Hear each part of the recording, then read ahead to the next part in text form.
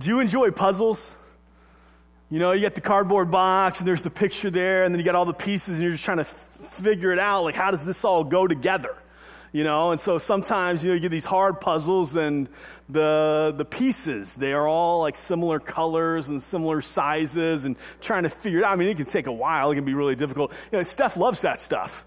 She can sit down with the puzzle in just hours, and she loves it, trying to figure it all out and piece it all together and fit it all together. And man, I don't like puzzles at all. I'm telling you, I can already see the picture. I know the end of the story. I know how it turns out, right? And so, and she puts it together. And sometimes you get a beautiful picture. I think the last one she did was cereal boxes. I don't know. But anyway, there it is. And I can't get into it. Now, if the whole family's doing it, I'll join in. I want to be a part of it. I'll be part and I'll do it. But I'd rather, maybe do something a little more active or something like that. However, if you're talking like brain teasers and like logic problems and, when you don't know the answer, I get into that. I like that, trying to figure out the logic of something and work it all. I enjoy that. But, whether it's puzzles or brain teasers, logic problems, or just problems in life, one of the truths, one of the realities of the human experiences is, for the most part, you find the solution quicker when you work together. If you're working with someone on a puzzle, it kind of goes faster. A brain teaser, a logic problem, when you're kind of fleshing it out together, it goes quicker. And same things with just problems in life. We figure out stuff faster when we work together. One of the beauties of the Christian life is God hasn't called us to live it alone. We're adopted into a family so that we can encourage one another, sharpen one another, challenge one another, encourage one another, build each other up. And there are some times when you reach passages in the Scripture where you're reading it and you're saying, I need some help with this one. I need somebody to come alongside and just kind of help explain this to me, help me make sense of that. And we reach one of those passages this morning, okay? We're continuing our series through 1st and 2nd Peter. We're in 1 Peter chapter 3, and it's our confidence series. And Peter's writing, and he's sharing some stuff that as you're reading it, you're kind of scratching your head saying, Peter, I don't know what you're saying. Okay, this is difficult. Martin Luther, he wrote of this passage, and he said, there is no more obscure passage perhaps than any other in the New Testament, so that I do not know for a certainty just what Peter means. I cannot understand and I cannot explain it, and there has been no one who has explained it to me. All right? So with those encouraging words, we'll just dive right in. One of the things about Central, if you're kind of newer here, is primarily we just go verse by verse through the Scripture. So I don't have the luxury of just kind of ducking out and saying, you know what, this is hard, let's just kind of skip it, or this is difficult, might make us feel uncomfortable, so we'll just kind of move by it. I can't do that, right? We got to tackle it. Otherwise, if I tried to do something like that, you would look at me and say, Steve, we just skipped the whole paragraph there. What's going on, all right? So we just dive right in. We tackle it, we explore, and let's try to make sense of it this morning. It's a puzzle of a passage, but I think we can figure it out. 1 Peter chapter 3, 18 through 22, Peter writes, For Christ also suffered, once for sins, the righteous for the unrighteous, that he might bring us to God, being put to death in the flesh, but made alive in the Spirit, in which he went and proclaimed to the spirits in prison, because they formerly did not obey God, when God's patience waited in the days of Noah while the ark was being prepared, in which a few, that is 8 persons, were brought safely through water. Baptism, which corresponds to this, now saves you, not as removal of dirt from the body, but as an appeal to God for a good conscience, through the resurrection of Jesus Christ, who is gone into heaven, is at the right hand of God, with angels, authorities, and powers having been subjected to him. So, at first glance, some of what Peter's writing makes some sense. He's explaining some truths of the gospel, and we get that, and they're rich truths, and we enjoy that. But then as we look a little closer, there are other parts in these 5 verses where we're reading them, and we can hunt down theological clues, grammatical clues, contextual clues, and we're still left kind of scratching our heads a little bit and with questions and saying, okay, Peter, what are you saying here? I mean, what do you mean? So what was Jesus doing that weekend between his death and resurrection? You're saying he went to some spirits. Who are these spirits? And they're in prison. Where is this prison?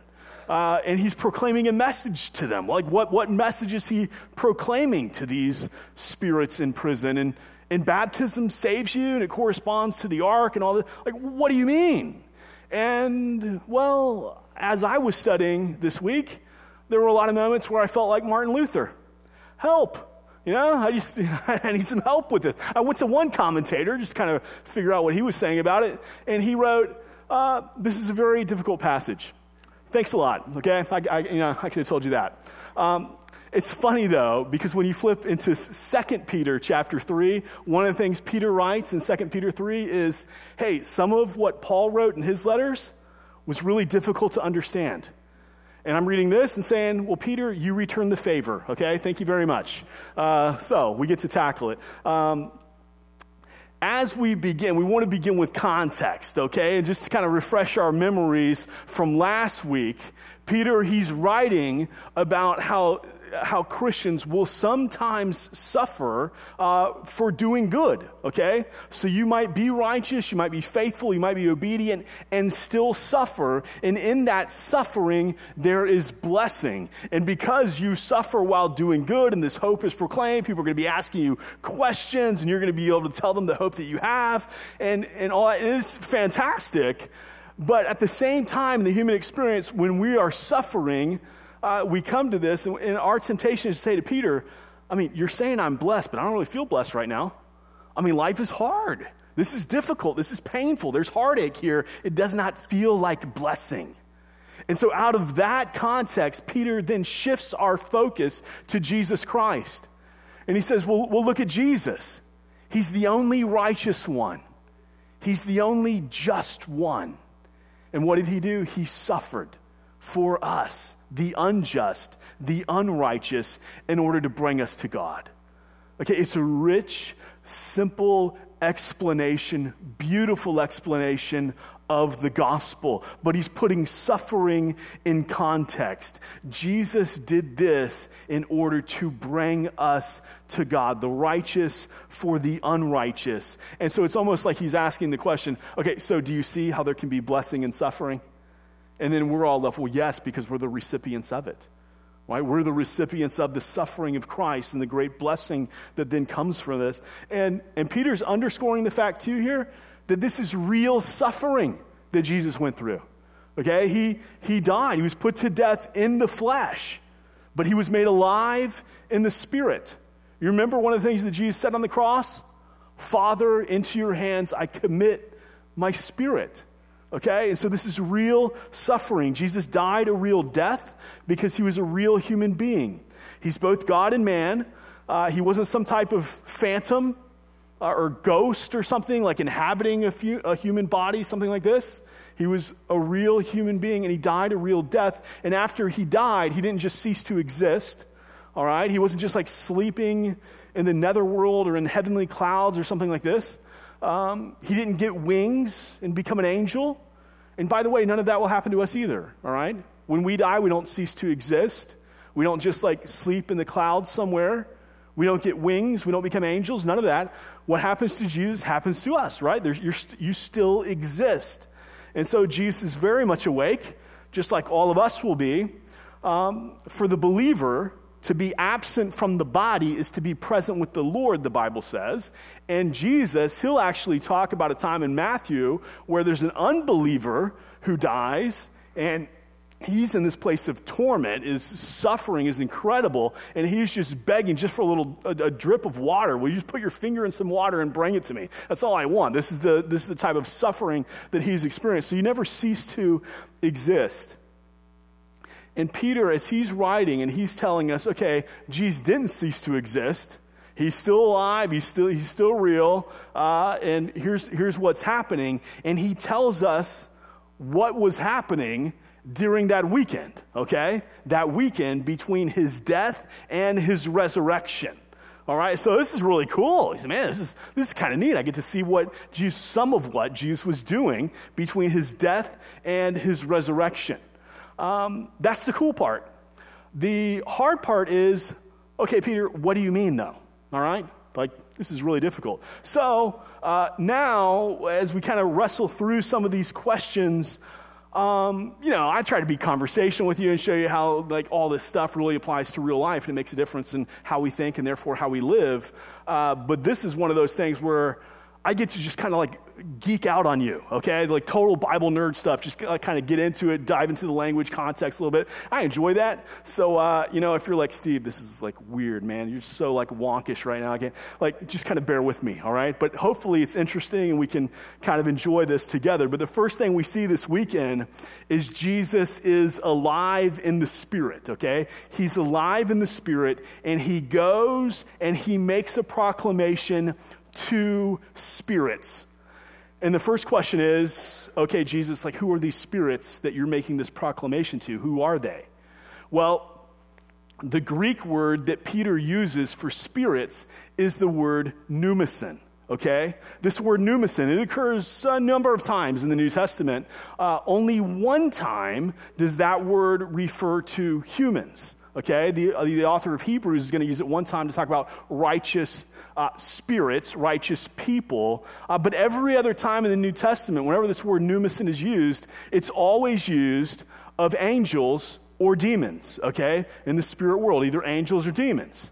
And in context here, Jesus is speaking to angels in prison. So I'm going to go out on a limb and say, fallen angels. We'll go with demons, okay? Righteous angels are not going to be in prison, okay? So fallen angels, demons, this is most likely who Jesus is speaking to and making this proclamation to, demons in prison. That brings up the next question. Where is this prison, okay? Where is this prison? What's happening there? And if you go to Jude, verse, there's only one chapter in Jude, but Jude verse 6, in that verse, it talks about angels who leave their proper domain and then go and do things that are unnatural, and now they're held in eternal chains under darkness for the great day, anticipating the great day of judgment, all right? And so from that verse, we can conclude, okay, there is a holding cell, a prison for angels who are now demons, fallen angels. They're in chains, and it's in utter darkness. Not a cool place to be, right? This doesn't sound fun at all, but this is where they are. 2 Peter chapter 2, Peter writes and says, God did not spare the angels when they fell, but cast them into Tartarus and committed them to the pits of darkness held for judgment. Right.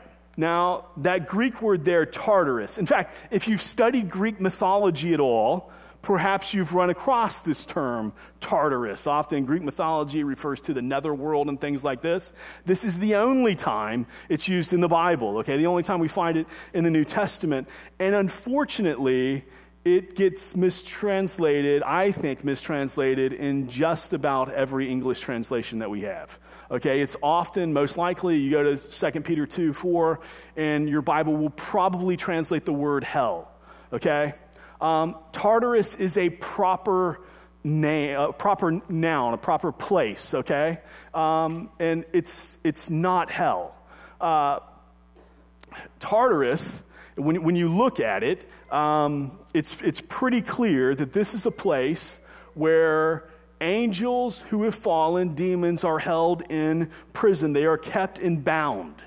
It's not a reference to the final destination of sinful humanity, people who die in their sin. It's not even a reference for angels who and their final destination. All right? It is a temporary holding prison for fallen angels who are waiting the final judgment. And to translate it hell just kind of confuses it just a little bit because we tend to think final judgment. That's not this, okay? So just to kind of step back and look into it, Jesus goes to Tartarus, a temporary prison, and he's speaking, proclaiming to fallen angels. Now, one of the reasons why this is important is because this passage has confused a whole lot of Christians, right? In fact, if you're familiar with the Apostles' Creed, it's a great creed, by the way. I love the Apostles' Creed. It's a great creed. Just, there's a lot of good creeds out there. It doesn't mean they're perfect. One of the lines in the Apostles' Creed says that after Jesus died and was buried, that he descended into hell. It's based off of this passage in 1 Peter 3. Problem is, I don't think he actually went to hell. I think he went to Tartarus, this temporary prison holding cell. And it's caused a lot of confusion in the church. You know, one of the things that Jesus says to the thief on the cross is, today you will be with me in paradise. All right? It's really hard to be in hell and paradise at the same time. Okay? But, so just kind of going forward, we have fallen angels in prison. The prison is this place called Tartarus. And the question then comes, okay, well, who are these fallen angels? Who are these demons? What do they do? Why are they there? Some point to Genesis chapter 6. In Genesis chapter 6, you get a somewhat kind of a strange passage when you're kind of reading it. And it's demons who have relations with human women, I believe, in an effort to distort the human race and prevent the Messiah from coming and God enacting his plan of salvation. All right? And so some point to that and say, okay, it's those demons who are in prison and Jesus is going to speak to them. It's possible. The tricky part with that view is that in this section, Peter makes it really clear that it's demons who were not obedient, who do not obey while Noah is building the ark, okay? It's happening while Noah is building the ark. And so the demons who go and have relations with women, that's before the ark, okay? And then, the flood comes, wipes out their half demon, half human offspring, and God's plan of salvation is intact. But I think more likely, it's hard to be dogmatic here, but I think more likely these are demons who are probably taunting Noah and trying to prevent Noah from building the ark for God's plan to come through, and that they're the ones who are then captured and held in this prison for a long time. Now, the things about it, one of the things, we don't know all the answers, but one of the things we do know is they're in prison, they're in chains, they're in darkness, and demons are not omniscient. Okay? That is, they don't know everything. So they don't know how it all turns out. They've been in darkness all these years since the flood. And they might be wondering, okay, how's Satan doing? Are we gonna win? Are we gonna prevent God's plan from taking place? Can we seize control of the earth and everything? And so they might be wondering, how is everything going? Because they're not omniscient. And so Jesus goes and he visits this prison after his death and burial, and he makes a proclamation to them. What does he tell them? We don't know. It doesn't tell us what he tells them. I think from the context, though, what he might have told them based on his death on the cross, his payment for sin in order to bring us to God, based on Genesis and how the promise that Satan's plan would be crushed at the cross, I think Jesus is possibly proclaiming to them that, hey, your attempt to pollute the human race, your attempt to defy God, to demonize people into defying God, all these demonic efforts, all these satanic strategies, they've all failed. The Messiah has come. I'm him. And I died on the cross for all of humanity so that those who believe in me might have eternal life. And guess what? I'm going to rise in just a couple days, and everyone will know that I am the Messiah. Hell has lost. Heaven has won. The ultimate victory has been achieved. I think it's logical to believe that this is the message that Jesus is proclaiming to these spirits held in this prison. We can't be dogmatic on that, but one of the things we can be dogmatic on is Jesus doesn't hide the good news of the gospel, Some aspects of kingdom life, he kind of hides a little bit through parables. He never hides the truth of the gospel. He's made it clear for all of creation, his gospel plan. And one of the things for us as believers, we're now invited in, not simply just to be recipients of his plan, but also now to be ambassadors, to go out on his behalf, to be messengers. See, here's the thing. Just as he proclaims the gospel, he invites his followers, his believers, to also be proclaimers, heralds of the gospel. We get to proclaim the ultimate victory. This is what he calls us to do, to proclaim the ultimate victory. Jesus has won, hell has lost. And it's a great, fascinating, exciting victory that we get to proclaim. It is awesome. And then Jesus starts, he starts writing about the ark. And, perhaps the demons try to stop it, defy it. We don't really know. And maybe Jesus told them about that too. He said, your plan to stop the ark, it didn't work. Noah was faithful. He built it. It was completed. His family of 8 made it safely through the flood. Humanity was preserved. God's incredible plan of salvation and redemption for his people. It happened. Judgment fell. Everything that Satan and his demons attempted to destroy, well, it didn't pan out. Heaven won, hell lost. The ultimate victory has been secured. We don't really know. But here Peter he's writing about this, and it's all great, it's all exciting, and then he draws this parallel, and he says, and hey, that corresponds to baptism, which saves you. And all of a sudden we're scratching our heads again. Okay, baptism, how does this, what are you talking about, Peter? The key phrase here corresponds to this, okay, which corresponds to this. And we're asking, corresponds to what? And as you dive into the passage here, what's he talking about in the previous verse? The ark, okay, the symbolic picture of the ark.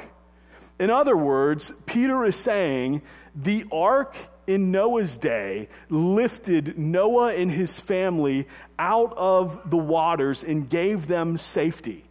So the water of baptism today, as you come out of the water, it symbolizes salvation to those who believe. All right? In other words, the waters of baptism don't save you. The act of being baptized doesn't save you. Just as in Noah's day, the waters didn't save Noah, even building the ark didn't save Noah. What saved Noah and his family? He believed in God, and he was faithful, and he said, okay, God's telling me to build an ark, and it's really sunny outside, and everything looks nice, and I've never even seen a flood before, much less a boat, and you're telling me to build an ark? All right, I'm going to do it. I'm faithful. Okay? That's what saved Noah and his family. And in the same way, baptism, obedience, right? It's not the act. It's the symbolic picture. It's the act of faithfulness, obedience, that symbolizes the salvation that's already achieved. When Noah built the ark and he and his family got into the ark, those waters around him, which represented judgment and death, for them, it was life-giving because it held up the boat, right?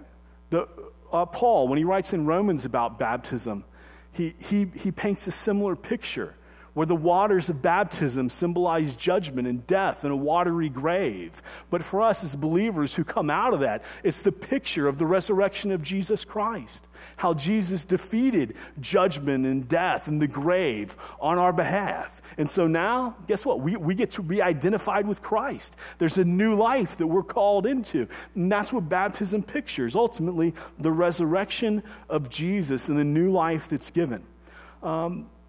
By the way, as believers, we're all commanded to be baptized.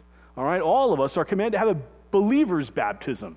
By the way, I know sometimes you be baptized as an infant, and that's more like a dedication, okay? Where, hey, I'm dedicating my child. I want them to love God and follow after God, and that's the dedication, that's fine. But there's a place in Scripture where we see a believer's baptism, where we understand the work of the Lord Jesus Christ, and we're identifying with that, and we're proclaiming that he is my salvation. He is my hope.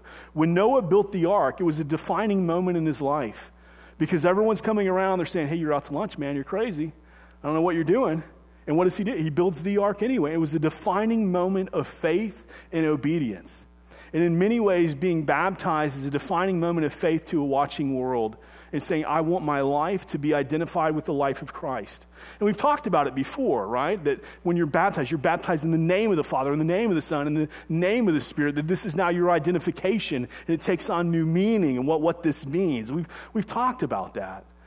But here, the encouragement is for all of us that if you haven't had a believer's baptism, it is a defining moment of faith. And so I encourage you, if you've never been baptized, be baptized. You can talk to me, you can talk to Ethan, you can talk to Brian. You can write us a note in the communication box and you let us know, hey, I want to be, or maybe I have some questions about it. I want to dialogue with you further. Whatever the case, let us know. But there is another aspect to this picture that sometimes is missed, and really the entire section, not just this segment. The section begins with the suffering of Jesus on the cross, okay? And if you were to step right in to the suffering on the cross, just the picture of the cross, you might look at that and say at that moment, well, it looks like hell is winning and heaven is losing. It looks like Jesus is losing right now. He's suffering. He's in pain. This does not look good. If you rewind back further, and then there's Noah, and he's building an ark, and it's beautiful outside, and people are coming around, and they're saying, what are you doing? What are you thinking? Why are you doing this? Everyone looking at him's thinking, you're wasting your life, okay? There's so many things you could be doing that would be good and profitable and useful, and you're building a boat. Well, we've never even seen one of these before. What are you doing? At that moment, he looks like a loser from a worldly standpoint. Understand this. There are times in life when you are faithful and obedient in an upside-down world where it's going to appear like you're losing, where the world's going to come alongside you and they're going to say, you look out to lunch. I don't know what you're doing. What are you thinking? Why are you living this way? Here, go with the flow. Do what everybody else is doing. And you're going to think differently and you're going to live differently. And for a moment, it might appear that you're losing. Yes, when Jesus was on the cross, he wasn't losing. He was winning.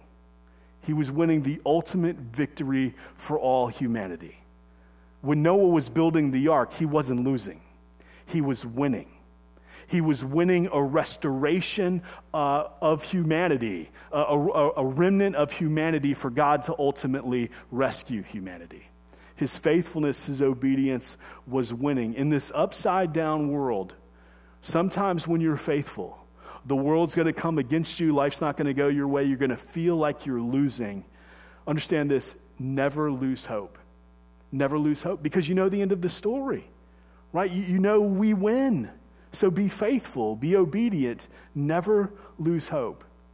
Peter, he paints the end of the story for us. He kind of shows us a little bit, at least for Christ here, not the complete end, but what happened after his death. And he shows us that 40 days after his resurrection, our Lord ascended into heaven to be at the right hand of God. And to be at the right hand of God is this place of power, it's a place of authority, it's a place of adoration. All right, and this is where Jesus is. It is a victory. Here he is. And so Peter, he's simply wrapping up this text, I believe, to complete the ultimate victory and to show us the ultimate victory that Jesus achieved. That he's sovereign over everything. He's in control over everything. He's sovereign over the human race. He's sovereign over the spirit world. He's sovereign over faithful angels, and he's sovereign over fallen demons who will ultimately be subjected to eternal judgment as they wait in a holding cell right now. But one of the things that I want to make sure that we understand this morning is, sometimes we come to a passage like this, and it's a little bit tricky, and we can get hung up on some things, right? Okay.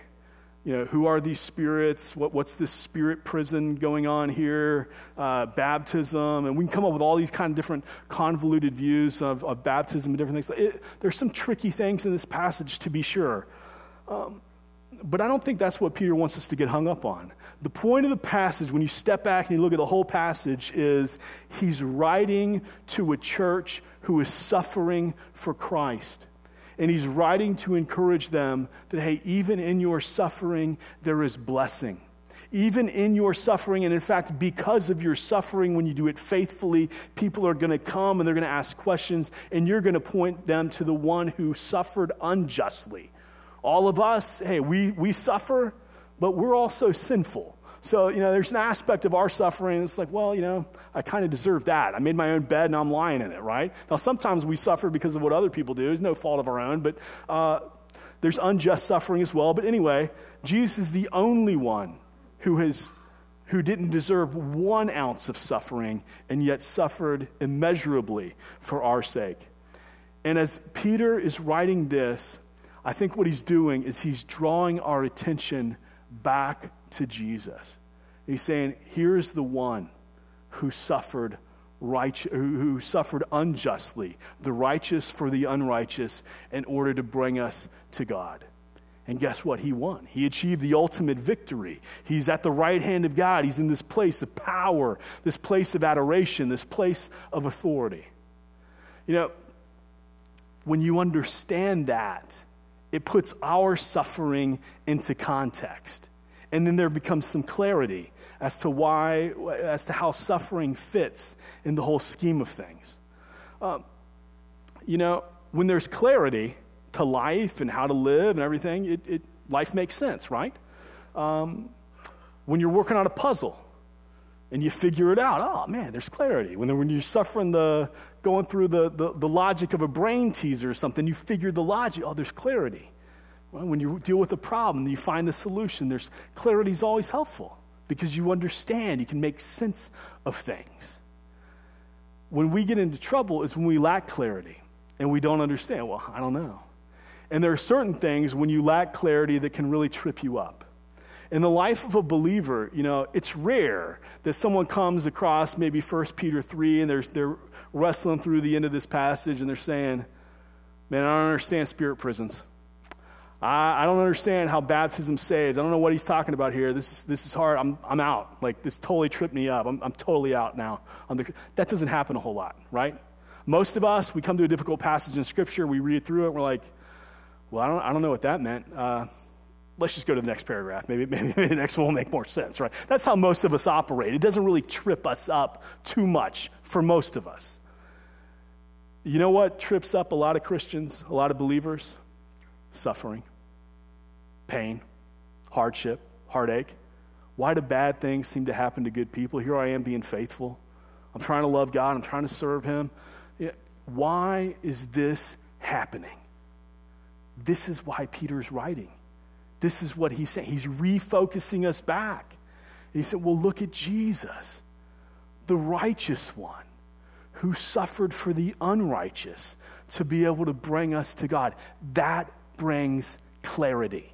It helps put suffering in context, in its proper context. Paul would write, and he would say, you know what? Our present sufferings, they're not even worth comparing to the glory that will be revealed in us. You know what Paul's not doing? He's not minimizing our suffering, okay? He's not doing that. I mean, here's a guy who suffered incredibly.